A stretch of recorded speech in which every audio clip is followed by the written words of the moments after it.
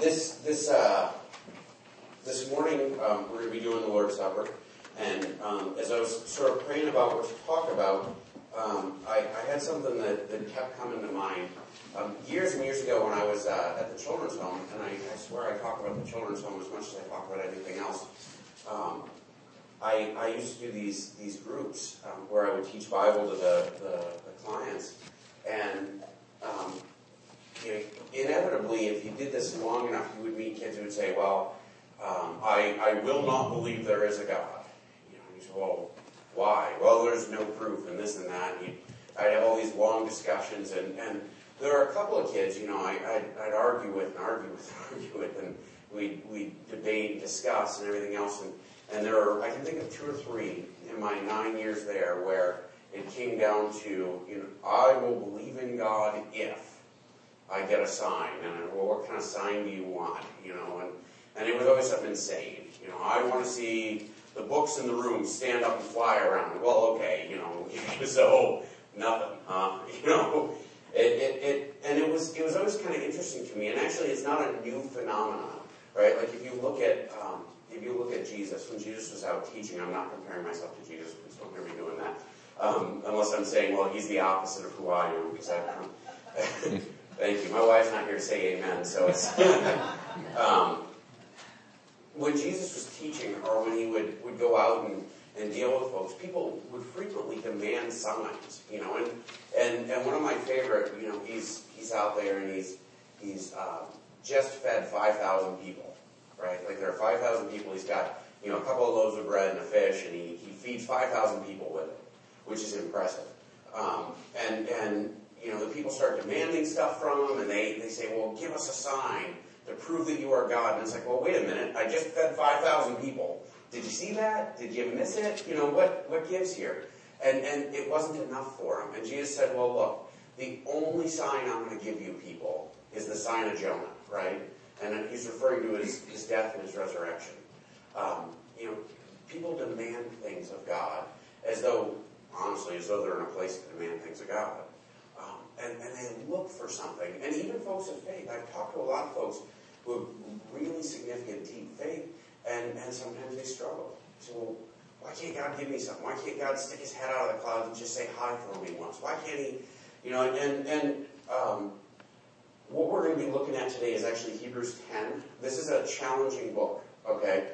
So you got to stick with me. And we're jumping in kind of late in the book instead of starting out at the beginning. I'd eventually like to do the whole book, but it's a tough one, right? Like it's a really tough one. And so I want to do the whole book, but there's a part of me that says, man, that's a really rough set of sermons. Well, we're going to start out real quick. Hebrews. Hebrews is the only book in the New Testament that we're not exactly sure who wrote it, which is really unusual for the New Testament because when they sat down and decided this book's in, one of the 3 big requirements was that it had to be written by somebody who personally knew Jesus, right? An apostle. And if it wasn't written by somebody who personally knew Jesus, it wasn't considered acceptable for the Bible. Well, Hebrews, we know it comes from the right period, and the early church fathers, the early Christians who were the first generation after the guys who knew Jesus personally, they said, well, Paul wrote it, but we're not sure. Okay, so Hebrews is an odd duck. When you sit down and read it, if you read it and study it, the most powerful element of the book itself is what it says.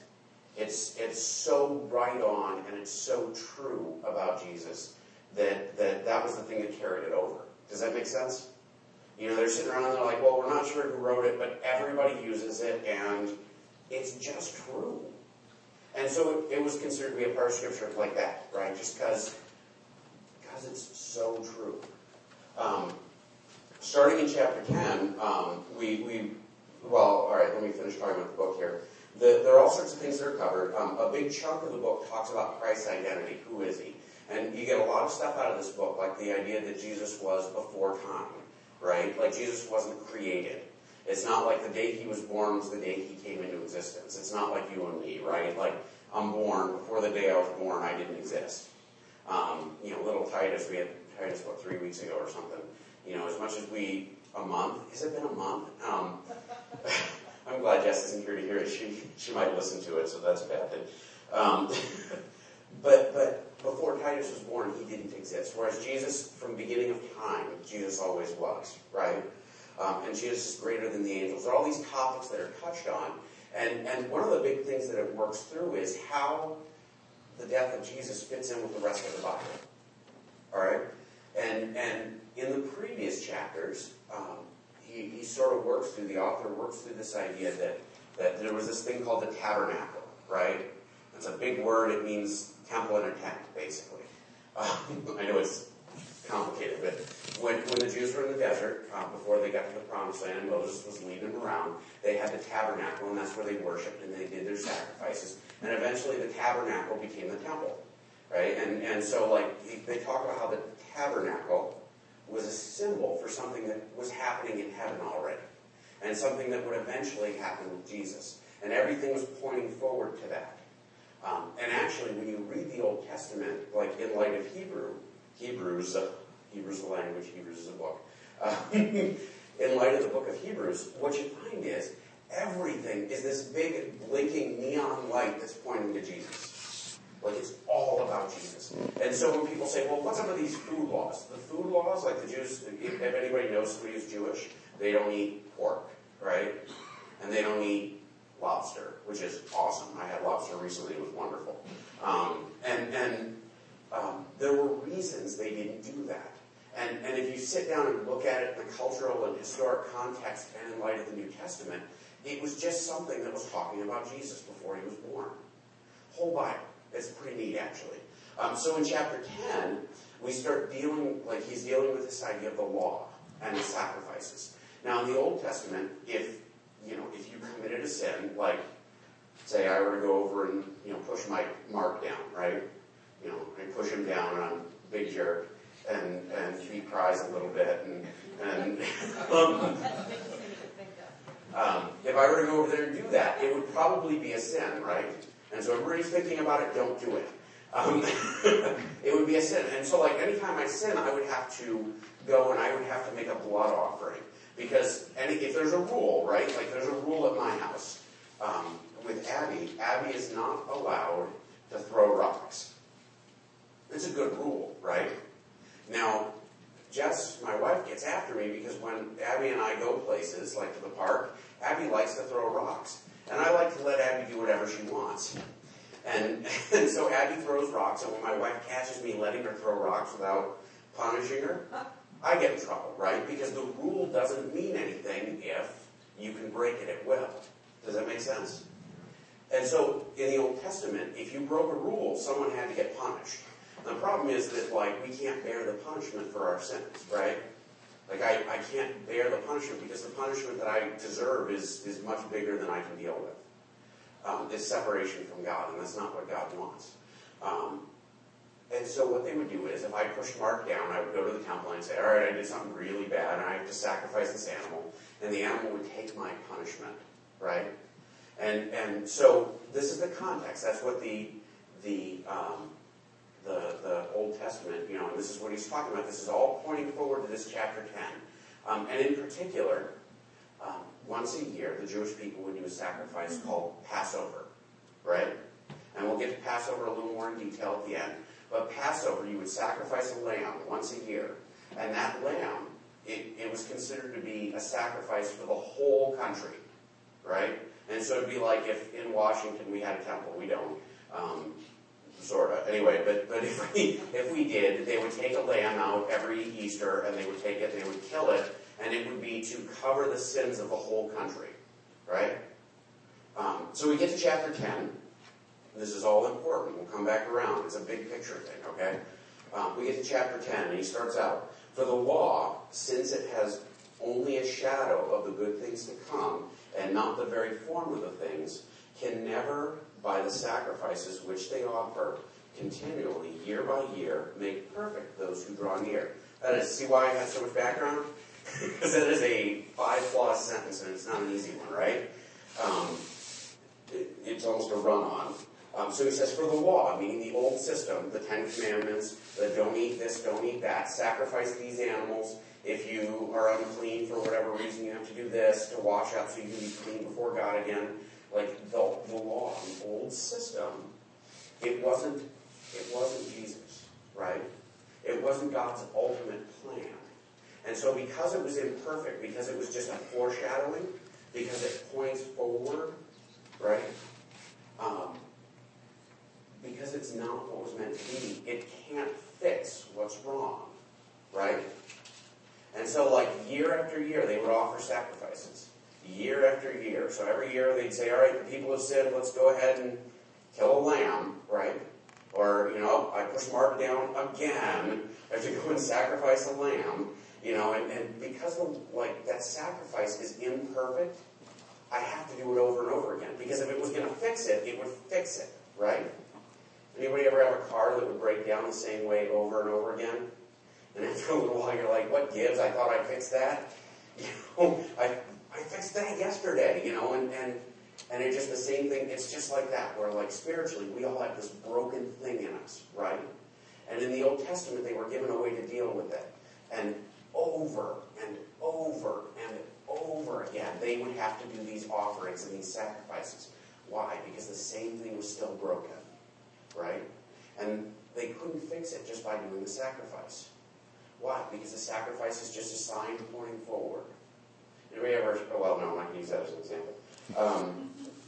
Sorry, there was a self-censor moment. It does happen occasionally. All right, so because they were only a shadow and not the thing that was coming, meaning Jesus, they can never, by the same sacrifices which they offer continually year by year, make perfect those who draw near. So the sacrifices, the old system can't make us perfect. It can't make us stop sinning, and it can't make us spiritually, fixed, right? If I'm hard-hearted and wicked, me killing an animal isn't going to change that, right? It's just not. Because it's a physical act that I'm trying to affect a spiritual reality. And they're separate. By physical actions, we can't do anything spiritual. Spiritual starts in the heart. And, physical actions don't change the heart. The heart changes our actions. And so, this imperfect thing can never, ever fix the problem. Otherwise, otherwise, would they not have ceased to offer, or to be offered? Because the worshipers having, but in those sacrifices, let me stop before I get too far ahead. All right, he's saying, look, they would have stopped offering if they could fix it, right? Why would they offer sacrifices over and over again if they could offer the sacrifice once and it would fix the problem? Well, they couldn't, so they had to do it over and over and over and over again, and year after year, literally for 1,000 years they did this. And it never fixed the problem. And so they just had to keep doing it and keep doing it and keep doing it. Otherwise, they would have stopped. But in those sacrifices, there is a reminder of sin year after year. Okay, we're going to stop again. So what purpose does it serve then? Well, first off, it points forward to Jesus. And secondly, it brings to mind our sins. Anybody ever get stuck in something where you start doing it and in the beginning you know it's a sin, and then after a year, you don't really care anymore? You know what I mean? I mean, it happens, right? I knew guys at the children's home. You'd say, well, the first time you stole something, did you feel guilty? Well, yeah, I felt awful. I didn't sleep for days, and I cried afterward and all this other stuff. And well, what about the 100th time? Nope. Thought it was fun. Because after a little while, our hearts get hardened. Well, in this setting, you would offer a sacrifice to remind you, right? The writer's telling us part of the purpose of the sacrifice is a reminder. We offer it so we remember, I'm this bad. I've offended God this much that I deserve to be killed. I deserve as much punishment as you can heap on me. But God is merciful, and all I have to do is offer the sacrifice and be repentant. And so the sacrifices, they do it year after year after year. What does it do? It serves as a reminder. So it points forward to Jesus, and it reminds us that we sin. Anybody ever need a reminder of that? Anybody need to remind the people around them occasionally? Hey, you're not. Wives, keep your hands down. And my wife isn't here, so I can't even. Anyway, for the blood of bulls and goats cannot take away sins. And so he finally puts it out there. He says, look, people, the blood of animals doesn't fix anything. Period. The old system was never going to work. And it was never meant to work. 10:5, he starts quoting Psalm 40, and I'm going to work through this really quickly, because what he's doing here is he's pointing back to the Old Testament to prove what he's about to say. Everybody with me? This is evidence of what he's about to say. Therefore, when he comes into the world, he says, sacrifice and offering you have not desired, but a body you have prepared for me.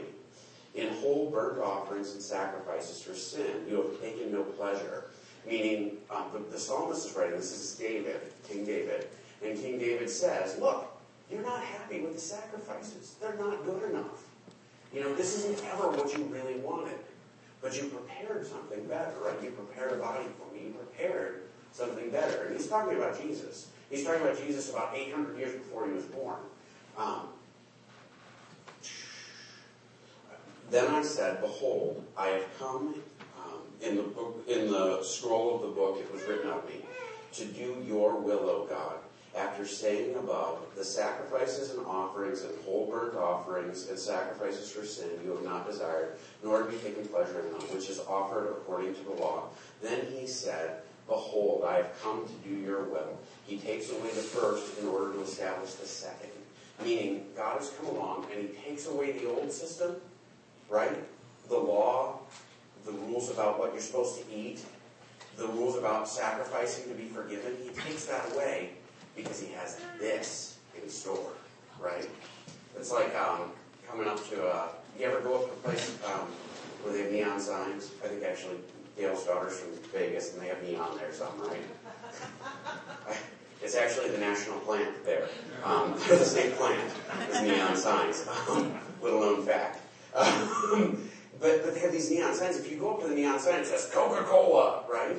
They don't usually say Coca-Cola. I think there are other beverages I haven't heard of. Not my pure self. But Coca-Cola, if I see that sign, and I'm hot, because have you been to Vegas? It's like 140 degrees every day. It's the desert.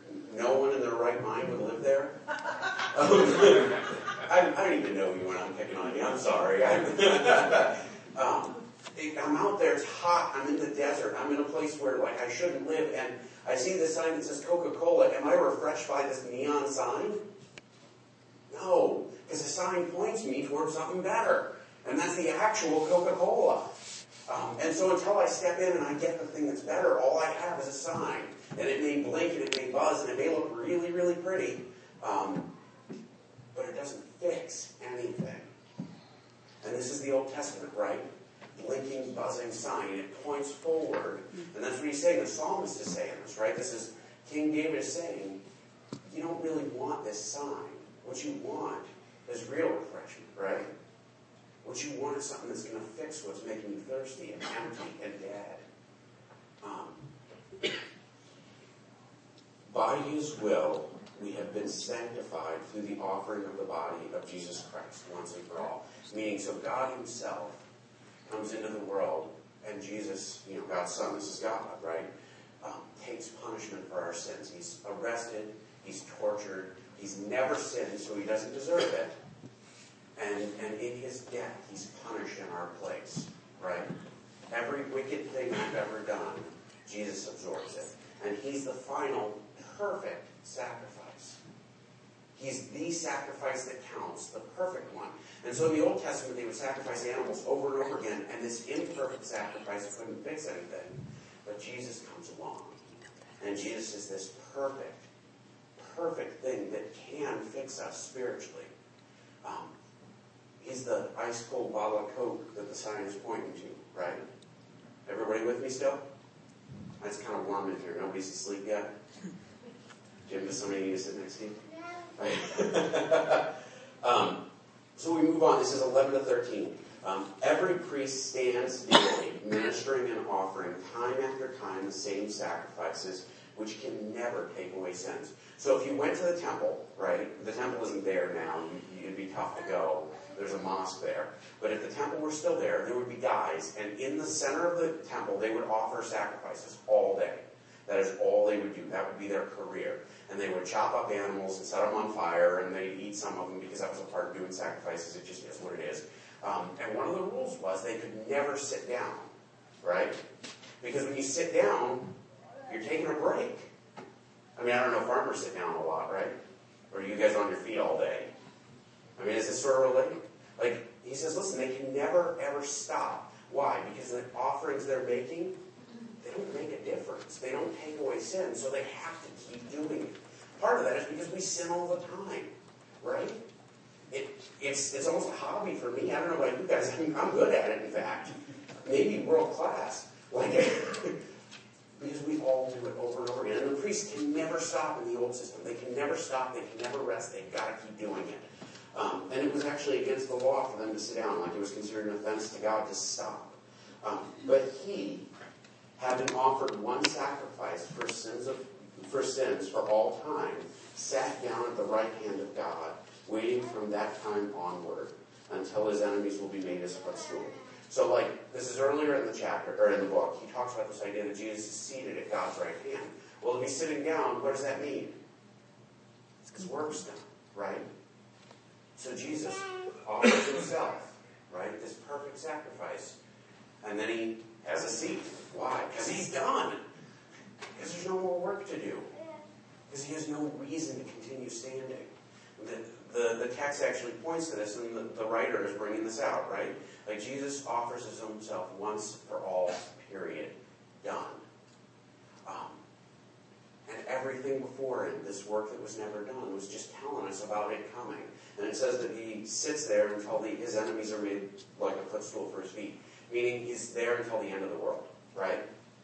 He gets to kick back and, put his feet up, except the Ottoman hasn't showed up yet. And he gets to rest until the day comes. The author this is 14:18, this is the last of the text we're going to look at, and then we're going to kind of look at how this applies. All right? So there's a point to this. I'm getting there. For by one offering he has perfected for all time those who are sanctified. Meaning that if you're in Jesus, right, you're forgiven. And not only are you forgiven, but being in Christ means you're forgiven for everything you have done, everything you are doing, and everything you will do. Right? It's not as though I have to say, I forgot to say sorry, so now I'm going to hell. In fact, actually, Hamlet, it's one of my favorite. I don't like Shakespeare because I like English. But we don't, anyway. But in Hamlet, there's this line where Hamlet's father has been murdered, and the man who murdered his father marries his mother, and he goes to kill the guy, and he sneaks into his bedroom, and the guy is praying, earnestly, because he feels guilty, I guess. And Hamlet comes up behind him while he's praying with a sword, and he goes to kill him. And he's like, wait a minute, he's praying, so if I kill him now, he'll go to heaven. And he backs out slowly. I got to kill him when he's not praying, so we'll go to hell. What? The guy's a murderer, right? Like, and he's not a repentant murderer because he hasn't confessed. He hasn't done all sorts of things. I mean, like the idea that you could just not repent and be forgiven, right?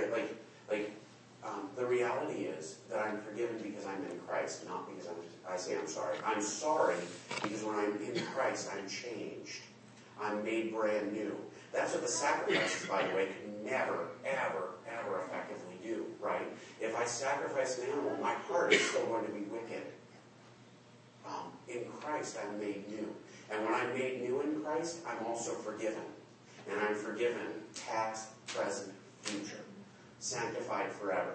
He doesn't have to be sacrificed over and over and over and over and over again because I'm forgiven once and for all. Right? We move on. For all those who are sanctified. And the Holy Spirit also testifies to us. For after saying, this is the covenant that I will make with them after those days, says the Lord, I will put my laws upon their heart, and on their mind I will write them. Then he says, and their sins and their lawless deeds I will remember no more. Now where there is forgiveness of these things, there is no longer an offering for sin.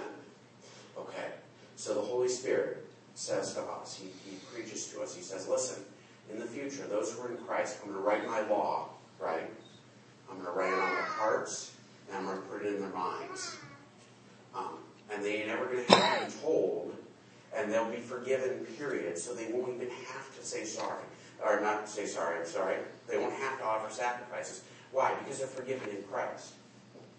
And so in Christ, once for all, we're forgiven. Now, here's the tricky part. If the Old Testament sacrifices pointed forward toward Jesus, right? And they acted as a reminder of the sins that they commit, right? When Jesus comes along, and on the night he's betrayed, right? He's about to be arrested. He's about to go to the cross. And he's got his 12 disciples sitting around, or 11, Judas left to go betray him. He's got the 11 disciples sitting around the table, right? And at the time, what you would do is, this is Passover. Passover, I mentioned it in the beginning. I told you it'd come back. There's a test at the end. Passover, they would offer this sacrifice to remember God brought us out of slavery. And he protected us from death when the angel of death passed over. He protected us from death through the blood of a lamb that we sacrificed then. And so today we continue to sacrifice a lamb. Why? Because it points forward to Jesus, right? And so at Passover, Jesus, who's going to replace the old lamb and be this perfect sacrifice, he takes this ceremony. Now, when you would do Passover dinner, there was a whole ceremony. It was really involved, and if you don't speak Hebrew, it was really hard to understand. And you would start out, right, there was an order. The first thing you would do is you would take a cup with wine, and the father of the house would offer it, and he would talk about the blood of the covenant. And so Jesus, in the presence of his disciples, takes his cup and he says, "This is the blood of the covenant. This is my blood. And I want you to drink it. And I want you to drink my blood anytime you need to remember what's going to happen here." Why? Because Jesus' blood was the new sacrifice. And when we take the cup, when we do communion, what is it? It's a big blinking neon light that points back. And the whole thing comes around, right? So we get neon lights on either side. Remember what Jesus did. Remember the blood. Remember, that he bled for us. And we don't deserve it. We deserve the opposite.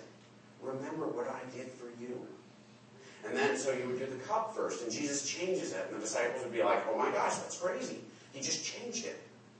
And because they would have done this every year, their entire lives, believe me. Every year. And everybody would have it memorized, and you would know all the songs, and you would know when to stand up and sit down and everything else. It was perfect. And so you did that, and then you had bitter herbs you were supposed to eat to remember how miserable it was in captivity. And then you would break the bread, and you would share the bread. The father of the house would break the bread again, and you would eat it, and you would talk about, the escape from slavery, right? And so Jesus breaks the bread and says, "This is my body broken for you."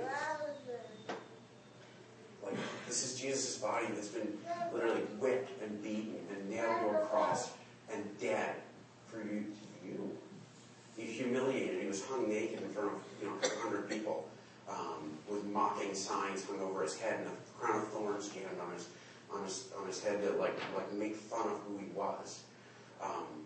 This is my body broken for you. And they're remembering, hey, we came out of slavery. Remember? Let's eat the unleavened bread, just like they did when they left, because unleavened bread means bread without yeast. So when they left slavery, they were in such a hurry, they grabbed the bread without letting it rise, so they ate it without yeast. Does that make sense? And they're saying, look, remember we came out of slavery. And so when we gather and we do what he did, we break the bread and we say, this is my body. Just like Jesus said, this is my body, eat my flesh to remember this. We're remembering that we're freed from slavery. From the slavery of our sin and our past life. From the slavery to the law. Because the law says if you don't follow me perfectly, you're hosed, right? And now I'm forgiven. Now I can live with Jesus. And it's just like the slaves coming out of Egypt, right? And so it's this big flashing neon light that says, Jesus frees us from slavery. And so, my application today, normally I try to, every day in your life, and this is something we should remember every day. Jesus died for you. His blood was shed. His body was broken. He deserves everything that we give. And actually, even more. But as we do communion today, I'm going to call forward my guys who are doing communion. And Kaylin, who's playing guitar for me. As we do communion today, I want you to prepare your heart. This is something that God lined up from the beginning of time. And he set up big flashing neon signs to predict that it was coming. And he gave up the most precious thing in the world, his own son, for us, to forgive you your sins. And so as we prepare today, as we pass around the elements, look in your heart and ask yourself, what do I need to repent of? What does God need to save me from? When Jesus said, this is my blood shed for you as a sign of the new covenant, what's he saving you from? And bring that to God today as you pray, as you talk to him, as we take the elements of communion. Go ahead.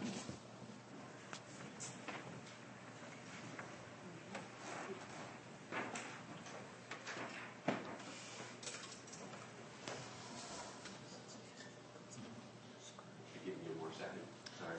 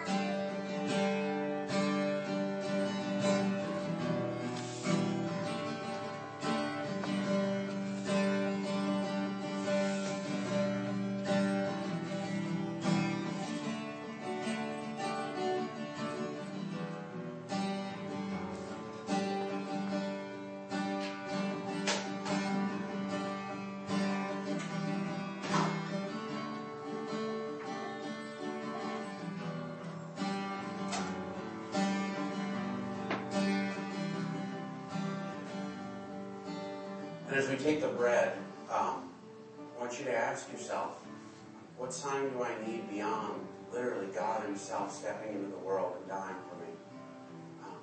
What sign do I need beyond this blinking, here I am sign that Jesus was? And as you take the elements, I want you to look back and remember, this is something that was for you. This sacrifice, this offering was final and perfect, and it was for your sake.